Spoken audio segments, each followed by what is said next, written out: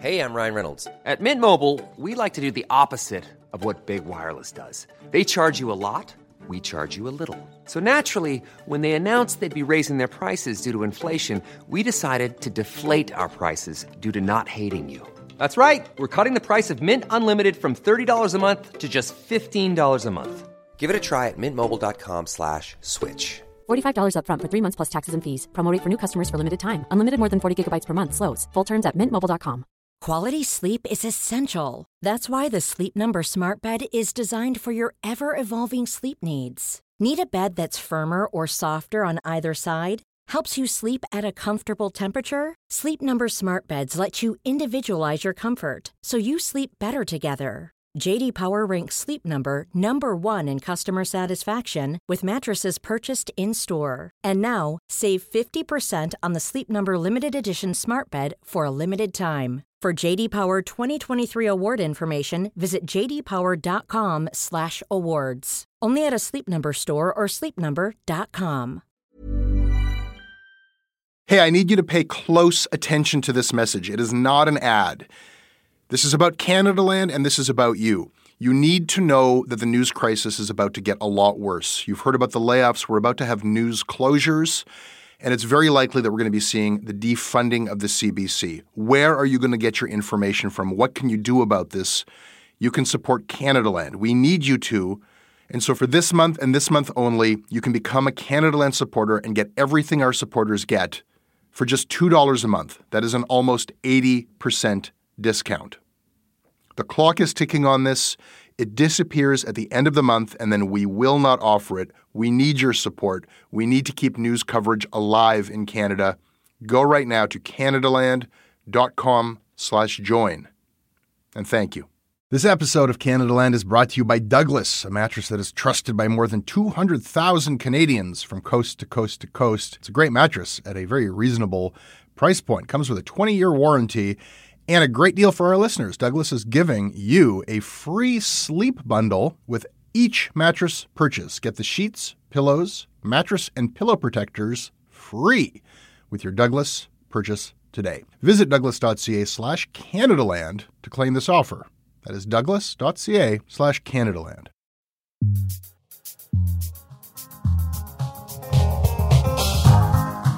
Karen Geyer, writer, you've written for The Guardian, Welcome to Hell World, Passage, The Cut from New York Magazine, and you are the host of On Belief, a podcast about cults. Yeah. Hey. Hi. Karen, today we're going to talk about politician Patrick Brown. Sources say his name has been cleared. So why does he remain accused by CTV News of sexual assault and misconduct? We'll try to figure that one out. And today we're going to talk about grannies with guns, child soldiers, community maker workshops for Molotov cocktail creation. We're loving it. We will have a look at Canada's wartime press. Welcome to Shortcuts, Karen, where we talk shit about the news. My favorite pastime.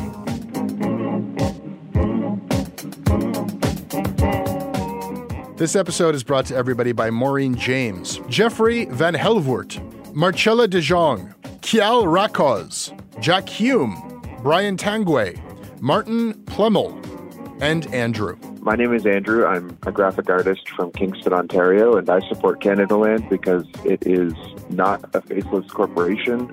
It's not just pundits and it's not just the party line. It's real people with real perspectives that I don't always agree with, but I think that's really healthy in a person's media diet.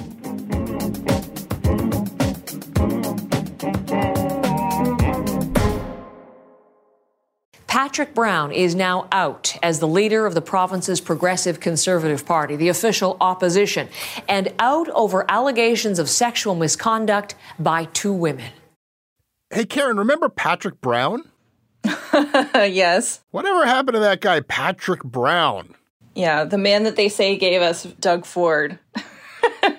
Yeah, he was going to be the premier. And then a couple of journalists came in with this bombshell story that he was accused by women of one of sexual assault, one of sexual misconduct. Teenagers, he was a fully grown man. He was in a position of power. And the reporters, they saw texts. They had substantiated this. They had spoken to people who had heard these accounts from these women at the time that they happened. Pretty serious stuff. And that was it for that campaign. And then we ended up with Doug Ford. And Patrick Brown, he said that it was all lies, and if the lying media is lying about you, you sue him. And he sued CTV and the reporter Glenn McGregor and Rachel Aiello. And then he went on and became the mayor of Brampton somehow. I wasn't following it too closely. To tell you the truth, I wasn't thinking much about Patrick Brown until this morning I wake up and I read conservative leadership prospect Patrick Brown. Yes. Settles lawsuit with CTV. And in the headline, there's a quote, his name has been cleared. CTV settled. Everybody wanted to know, how's this lawsuit like? Because CTV's response was, they got one thing wrong. One of the accusers misremembered her age. She thought she was 18 at the time of the alleged assault. It turned out she was 19. And so it's a pretty common thing in reporting about sexual assault allegations, sexual misconduct allegations, for these memory to be a little bit imprecise. But beyond that, as far as anyone knew, CTV said, we stand by our story under intense scrutiny that this was a political hit job. And they said, no, this story is accurate. And they filed a statement of defense, and Canadaland reported on that, where we got even more insight into how they reported the story. And it turns out there was a whole history of other allegations against Patrick Brown that CTV, it was pre-Me Too, and they couldn't nail them down well enough, and they didn't pursue them. But that was institutional knowledge they had before they met these other women who actually had receipts and texts from Patrick Brown. So how does this end? It ends... Isn't it such a strange coincidence that right as Patrick Brown is about to enter the ring to vie for leadership of the Conservative Party, he settles his lawsuit with CTV? CTV was probably very happy because the cost was probably the piece of paper and the time that a lawyer could write up the document saying, we're sorry. Of course, they didn't actually say we're sorry. Yeah. Here's the weird thing. When Patrick Brown sued CTV, he asked for a couple of things.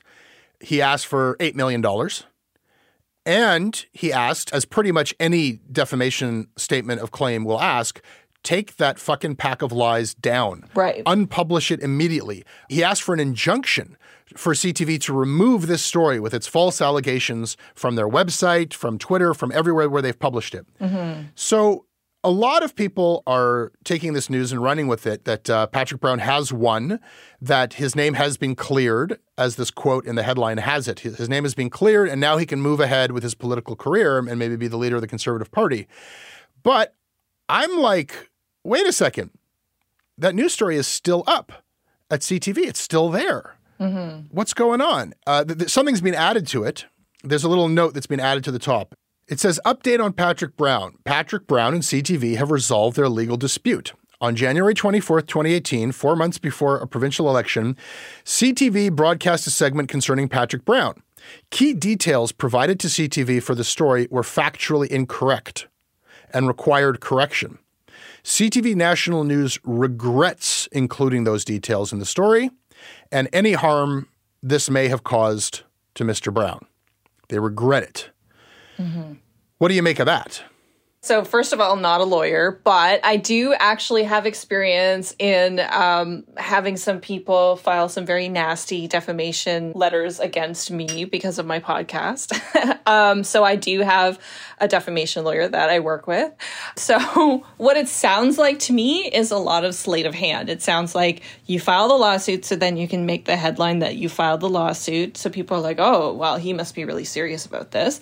Then when it becomes clear that it's probably going to take a lot of time, money, and effort, because it always does when you're talking about defamation, to fight it, but you realize that you have this possible upside that, oh, guess what? Instead of $8 million, which he was never going to get, let's be honest, you can settle it for basically whatever statement that was, plus I don't know whatever else because it's undisclosed, but probably for pennies on the dollar covering legal costs maybe, and then you can be done with it and you can pat yourself on the back and say that you've been vindicated. That has tremendous value, right? So that appears to be what has happened here. I think you just did a remarkable job. I really do. Look, I don't like conjecture or hypotheticals, but the public is very purposely being left in the dark here, okay?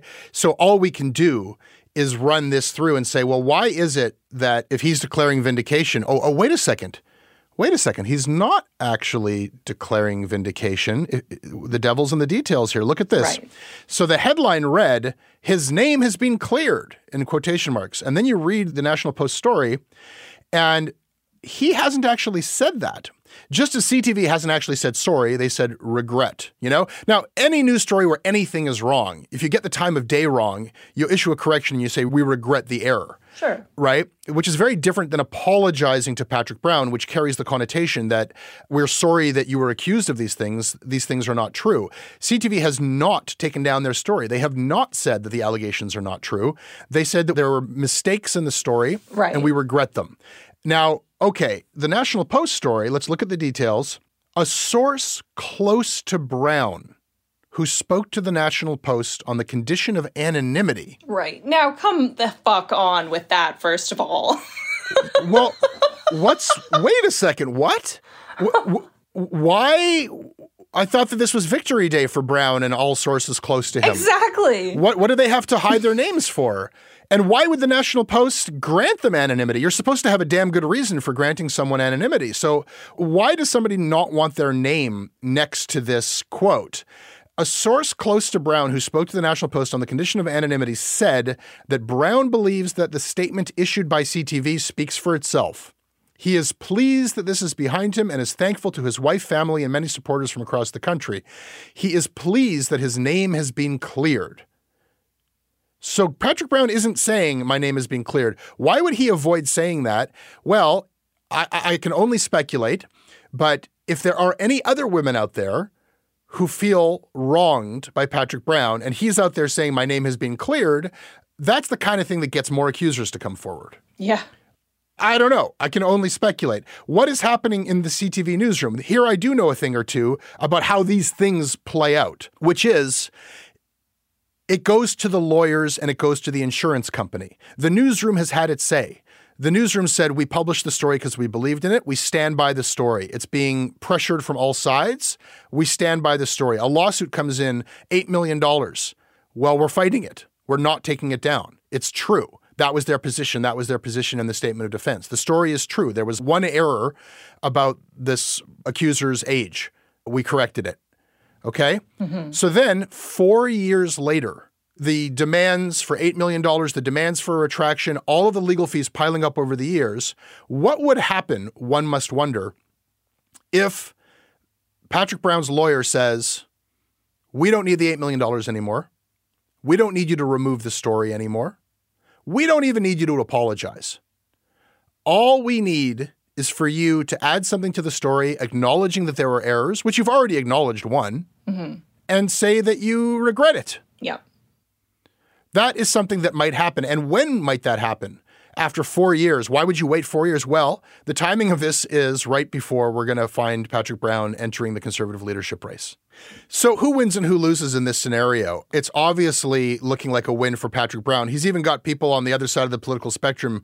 Jerry Butts is on Twitter. God. He wants heads to roll. Yeah. He's saying, so what happens to the journalists now who handed us Doug Ford as premier? You know, what happens to these irresponsible journalists? So obviously the losers here are Glenn McGregor and Rachel Aiello. They stand by their story as far as I know. Mm-hmm. But who's forgotten in all of this? The accusers, the sources. That's right. Right? And right there, what does the CTV news story say right at the top? It says, details provided to CTV for the story were factually incorrect. Well, who provided those details, those incorrect details? I guess it was those women. Mm-hmm. Poor CTV, victim of these women. It always ends in the same place, doesn't it? Mm-hmm. Yeah. And I mean, anybody who has any kind of experience with trauma or any kind of sexual abuse or anything that will tell you that you don't always remember things exactly how they happened. And yeah, you can have a timestamp on a phone, but you can't have a timestamp on your brain. Yeah. These minor inconsistencies, these small details, look, 18 to 19, there's certain, I don't know, legal distinctions, age of whether or not he gave them liquor, one of them before she was like, I guess these details, they do matter. We care about the facts. That's why we correct them when we learn that they're wrong. I don't mean to downplay the significance of that, but this is, it seems to me, an instance where that detail is being used to discredit the entire report. The report is online. The allegations are pretty damn serious. And I think people should read them. People fought really hard to get those truths on the record. Yeah, I agree. And you know what? I don't want to deal in tittle tattle, but when this whole thing was going around the first time, Twitter was full of things that didn't make it into the story that corroborated this as a pattern. And I think whenever we're talking about people who are abusers, whether it's your Woody Allens or your Andrew Cuomo's or whatever, it's never one person.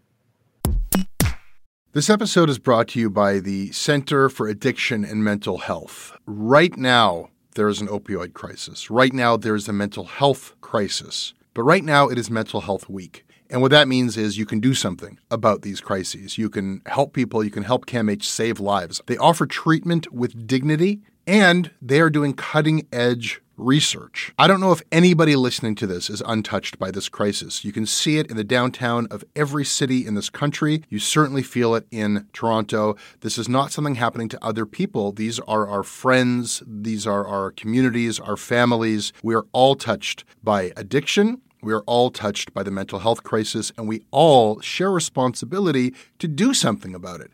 Helping CAMH is something you can do about it. Help change mental health care forever.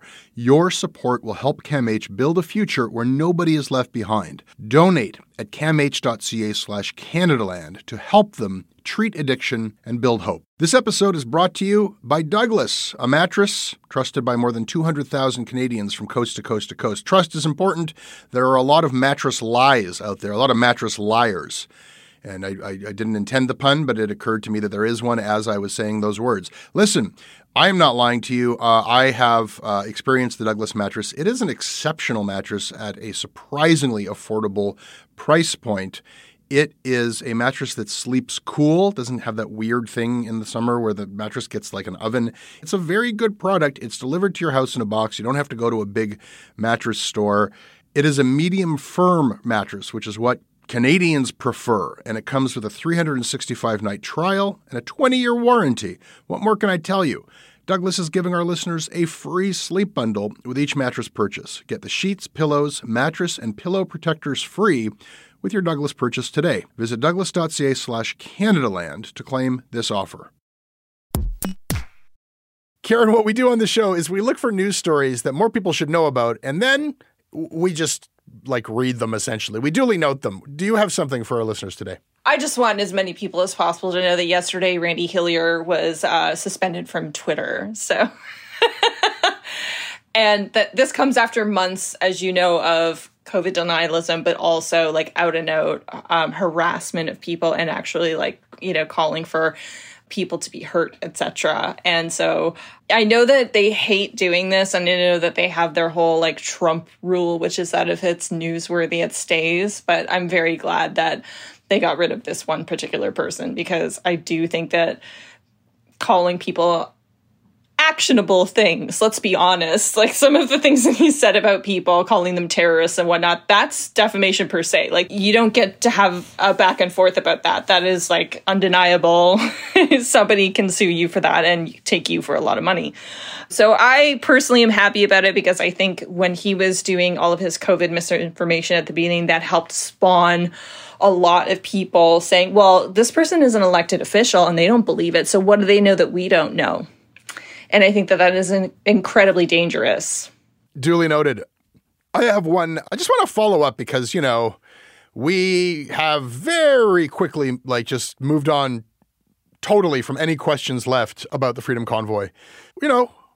world events overtook that story, but also there's just this like Canadian goldfish thing of like, on to the next thing. Well, yeah, it embarrassed us as a nation, so we definitely want to move on from that because, it's dinner party rules, right? You don't want to talk about it. You don't like somebody farts, you just ignore and you move on for the sake of the dinner party. Well, even in the midst of the coverage of Freedom Convoy, there was denialism that I found concerning in this narrative that like this isn't really happening. It's fake. It's been some sort of a false flag operation that Fox News did to us or something. And certainly the presence of foreign funding was like an alarming thing that required attention. But during the time when this is happening, I felt like it was almost being used as an excuse to like pretend that this does not have widespread support in Canada. Well, 50% of that money came from here. Nope. We have the final numbers. It came out through the Public Safety and National Security Committee, got a whole lot less attention than when this was all hot. The first GoFundMe that got frozen, that was the first big fundraiser, the one that was like specifically accused of being just like a foreign funded op. 86% of the people who donated to that were Canadian. 86%. Oh, yeah. 88% of the money. And then the second crowdfunder, the final tally, it's 60% Canadians. So. Oh, okay. So that was the one I was referring to. It was the second one, and I guess different numbers came out since. Or whatever. Yeah, you're absolutely right. And that was the original number given, was that after the leak, it was looking like it was just a little bit over 50%. But no, on final tally, what we're hearing from the companies themselves giving testimony to Parliament, 86% from GoFundMe Canadian and 60% of the Give, Send, Go are Canadian. This has tens of thousands of people. And this is an important distinction in politics. You've got people who support it because, like, my opinion is I kind of support it. But then you've got the hardcore people who open up their wallets, okay? So these are the hardcore people. There's tens of thousands of them. And I know that we've moved on to other news, but those people still live in this country, and they are going to be a factor in Canadian politics from this point forward. And they some of them have not, I think, been politically active in Canada before this. They're in the game now. For me, the headline that I think kind of got buried was, they have never had a win like this before. They have never. That's right. They've never had this much popular support from people who I don't even think know who and what they were supporting necessarily. They won because they got a rollback on all of the mandates, the ones that were basically hanging on by a thread. And then they won because they got content that they can mine for donations and for sympathy for years to come. Yeah, it's interesting. Like in the mainstream, it became impossible to recognize that this was a huge victory. Like the idea that they won anything was just disgusting to people whose sympathies, for good reasons, were with the Ottawa residents. Yeah. But I think to anybody who's involved in like progressive politics or actually like organizing demonstrations or political action, they were like, oh yeah, no, they did really well. Like we'd kill for a win like that. Like that was a very, very successful protest. Yeah, duly noted. As war wages on across Ukraine, stories of heroism and bravery are flooding social media. Volunteers are rolling up their sleeves and pitching in to help as donations nearly fill up the entire basement of this Ukrainian church in Montreal. A young woman at the piano, playing a song whose lyrics are a defiant expression of hope amid so much horror. What a wonderful world. He has no military experience, no personal ties to the country, but plans to go to Ukraine. I think it's our responsibility, my responsibility, to help those people. If that means sacrificing blood or life to give them that, then I absolutely think that's what I would do. Karen, the stories just keep coming, the human interest stories about the plight for Ukrainian nationalism, about the defense of Ukrainian people. Local stories, CBC Ottawa, stores struggle to match the demand for Ukrainian flags. Global news, Putin miscalculated if he thinks the West will move on after the Ukraine invasion, says Canada's ambassador to Ukraine. That's the headline. Globe and Mail, Ukraine's fight with Russia is an inspiration for Taiwan, says the foreign minister.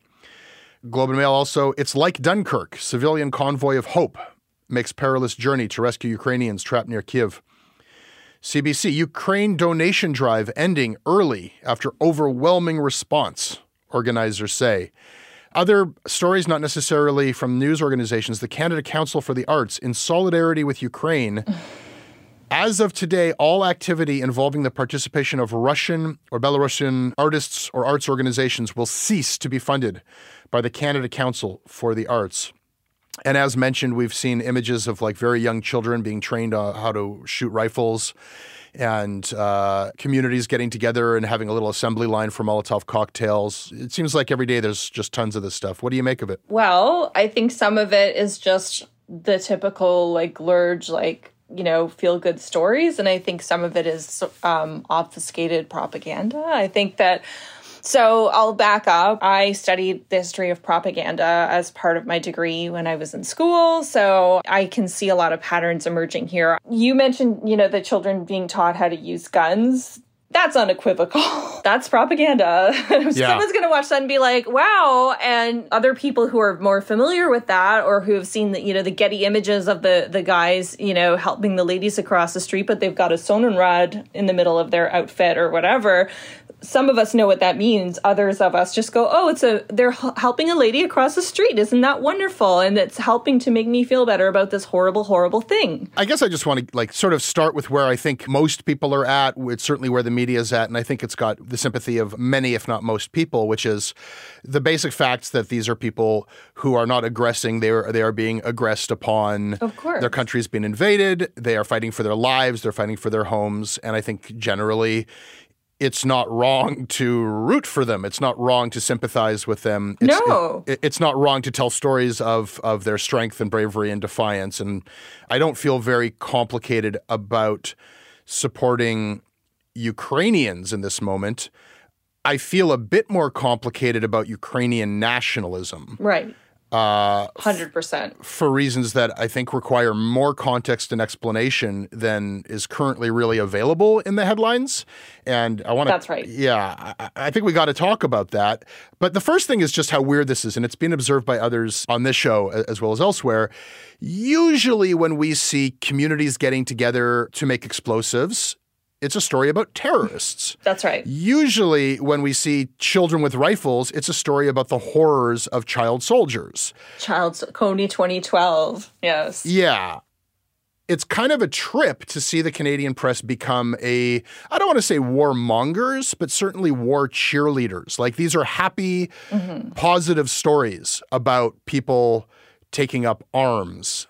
Mm-hmm. And it's just a different way than I'm used to seeing these images and these, you know, and maybe that's justified because the circumstances are so different and maybe in certain ways they're not so different. But it's a trip. It's a trip to read in the Globe and Mail a story about this brave young man who, you know, he's 18 years old. He grew up in Ukraine. He's been living in Canada. But you know, he is going back to fight. Mm-hmm. And we get a little interview with him at Pearson about how brave he is. He's, you know, is he afraid? Of course he's afraid, but he's got to do what's right. And the Globe and Mail asks him, is there anything you want to tell people in Canada? Support Ukraine with any means you can and stop Russia. So Karen, that's like a pretty inspirational story. Seems like a very brave young man. And he's wearing this black baseball cap with this the symbol on it. And it's this red and black insignia. And what it means, I guess, depends on who you are. Some people say this is just a symbol of Ukrainian nationalism. It's a trident. It's a symbol of defiance. Ukrainian people have their own state, deserve their own state, fought for their own state. And others remind us that this is a symbol that goes back to the roots of Ukrainian nationalism. Mm-hmm. And the reason why it's red and black is because of the Nazi slogan, blood and soil. That's right. I want us to get into something that is pretty difficult to talk about right now. It's pretty impolitic because Putin has this bullshit, I want to denazify Ukraine, you know, pretense.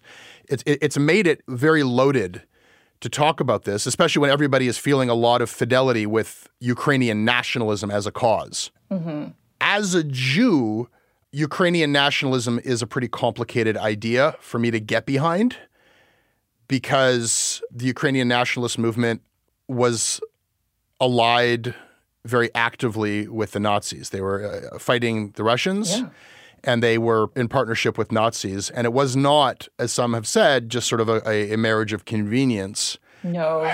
They committed atrocities that made the Germans nervous.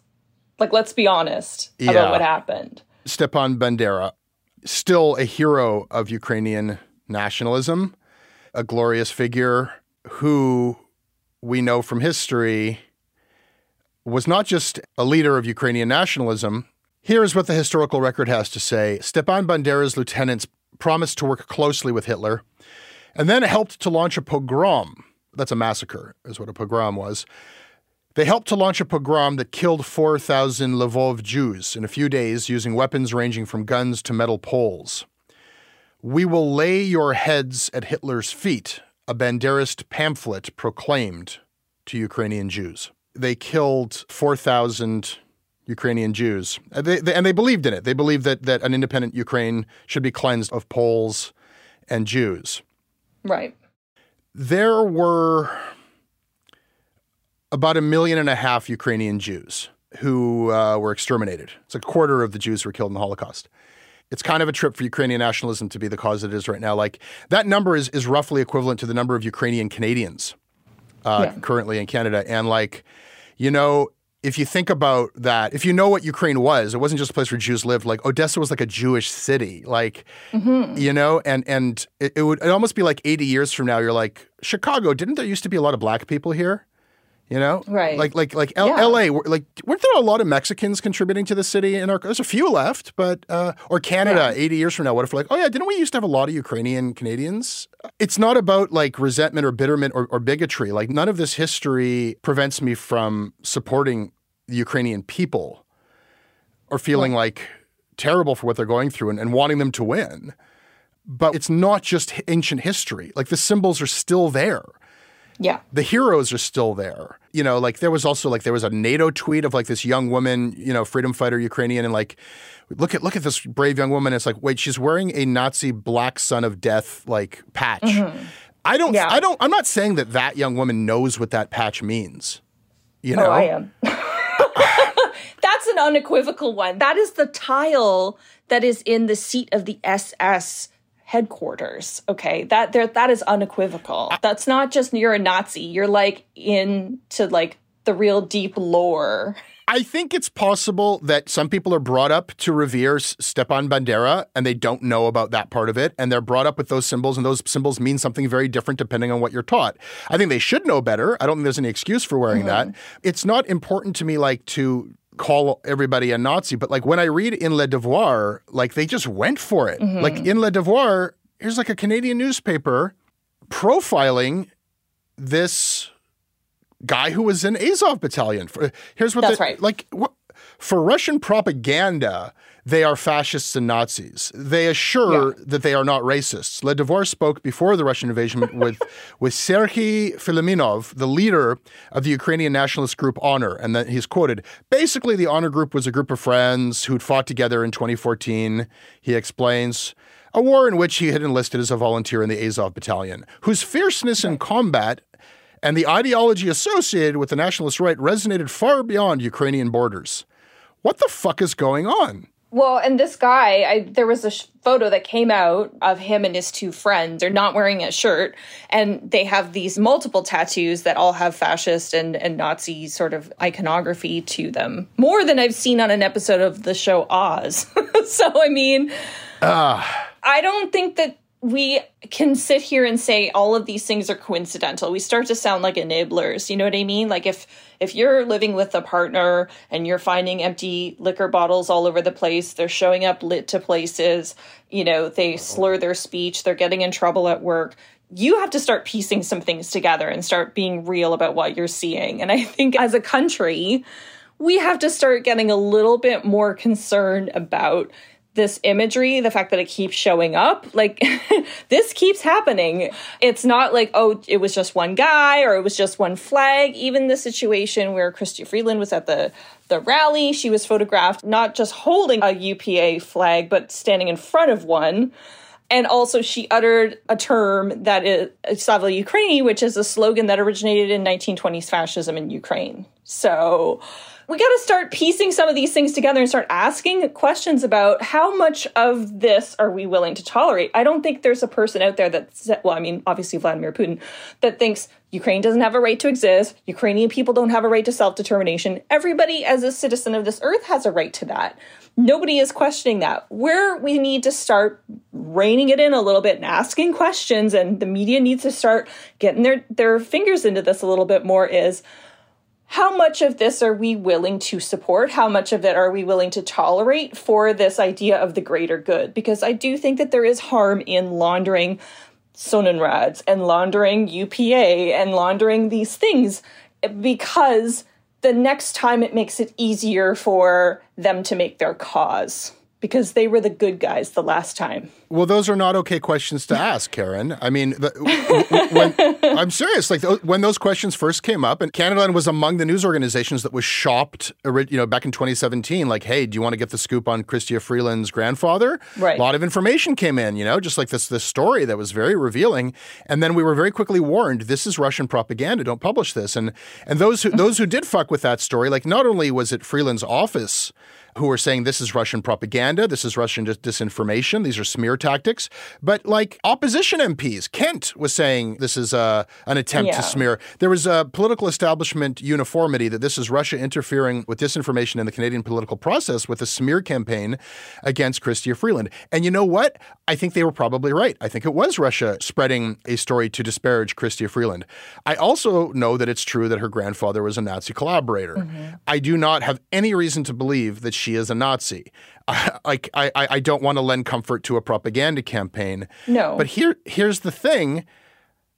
She hasn't talked about this. That's right. To the extent that she's talked about her grandfather, who published a Nazi collaboration newspaper that absolutely advocated for the genocide of Jews, mm-hmm. she has cited him as a Ukrainian nationalist freedom fighter who was a victim of the Nazis. What Chrystia Freeland said is that her grandfather's politics had a very big effect on her. She's certainly only spoken about her grandfather in very positive ways, and even about his politics in positive ways that have had a positive impact on her. We do not choose our grandparents, but if you are the Deputy Prime Minister of Canada, I think it's not too much to ask for clarity on what you think about your Nazi grandfather's politics, especially when you've actually been involved mm-hmm. in citing them. Similarly, and this blew my mind, Karen, Stepan Bandera mm-hmm. has a grandson. That's right. His name's Steve. That's right. He's a Canadian journalist. That's right. And he is a journalist covering Ukraine for CTV. Wow. That's right.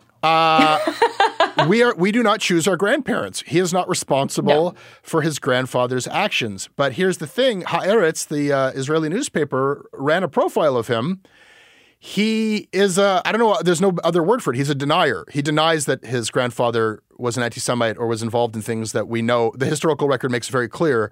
Like, it's very important to not deny the history of the Holocaust. Do I have to say that? Is that something that requires, do you need me to say that? Yeah. It's important that we get these things right. That's right. I don't know. Yeah, I mean, that's why, I think it should be abundantly clear, hopefully this far into this episode, that I don't believe that Chrystia should have to, flagellate herself because of things that her grandfather did, but when you hold somebody up as a hero, then you are tying yourself inextricably to that. And when you go out of your way to obfuscate what that person did, we deserve to ask questions about that. But also on the matter of Stepan Bandera, this is a person who is covering a major news story for a major news network, and they fundamentally disbelieve something that is demonstrably provable. And I think that when we're talking about the news, it is not too much to ask that they at least include a disclaimer.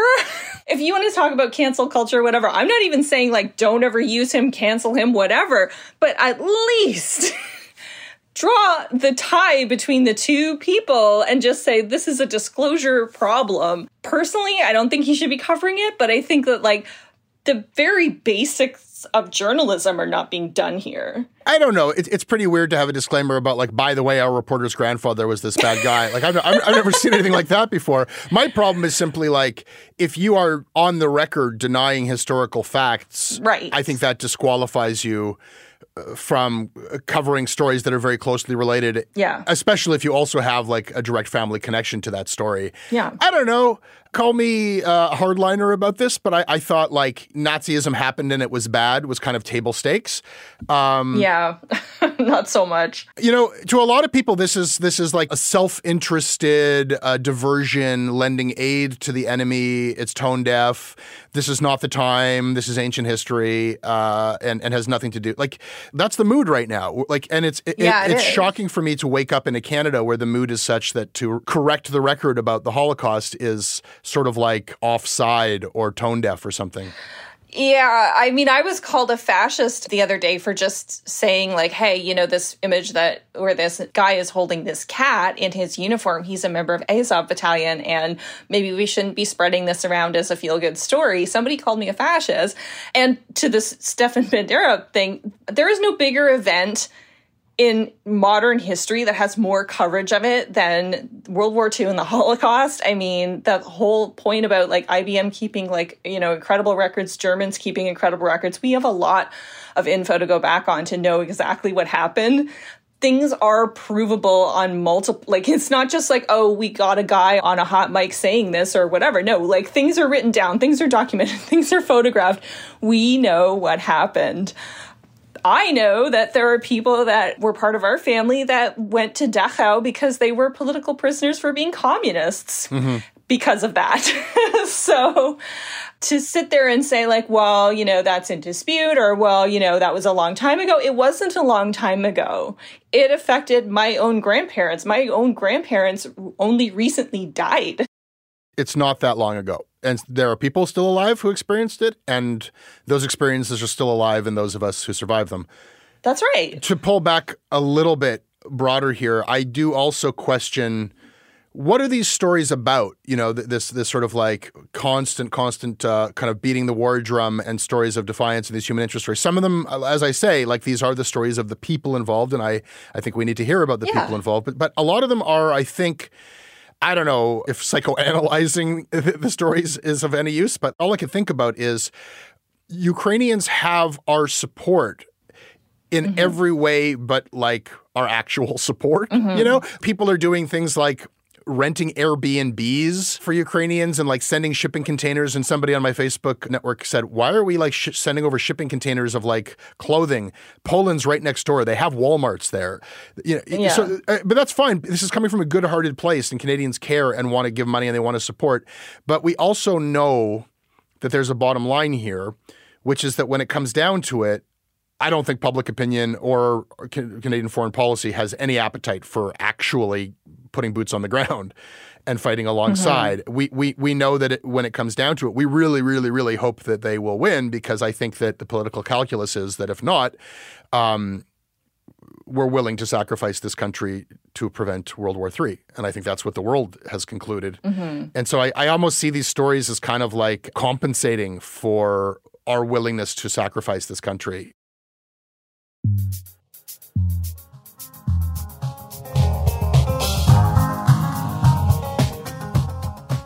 That's Shortcuts. Thank you, Karen. Thank you. Okay, we're on Twitter at Canadaland. I can be emailed, jesse@canadaland.com. I read everything that you send in. Karen, where can people find you, and what is your podcast called?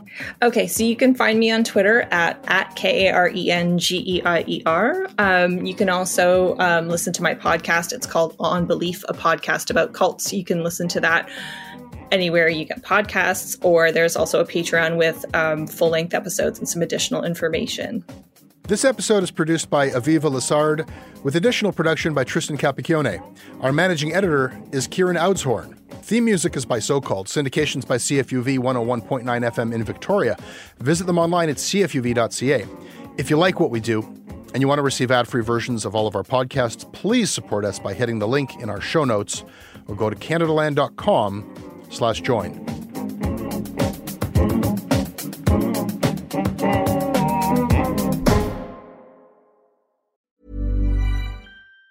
Even on a budget, quality is non-negotiable. That's why Quince is the place to score high-end essentials at 50 to 80% less than similar brands. Get your hands on buttery soft cashmere sweaters from just $60, Italian leather jackets, and so much more. And the best part about Quince, they exclusively partner with factories committed to safe, ethical, and responsible manufacturing. Elevate your style without the elevated price tag with Quince. Go to quince.com/upgrade for free shipping and 365-day returns. Hi, I'm Daniel, founder of Pretty Litter. Did you know cats tend to hide symptoms of sickness and pain? I learned this the hard way after losing my cat, Gingy. So I created Pretty Litter, a health monitoring litter that helps detect early signs of illness by changing colors, saving you money and potentially your cat's life. Pretty Litter is veterinarian developed, and it's the easiest way to keep tabs on your fur baby's health right at home. Go to prettylitter.com and use code ACAST for 20% off your first order and a free cat toy. Terms and conditions apply. See site for details.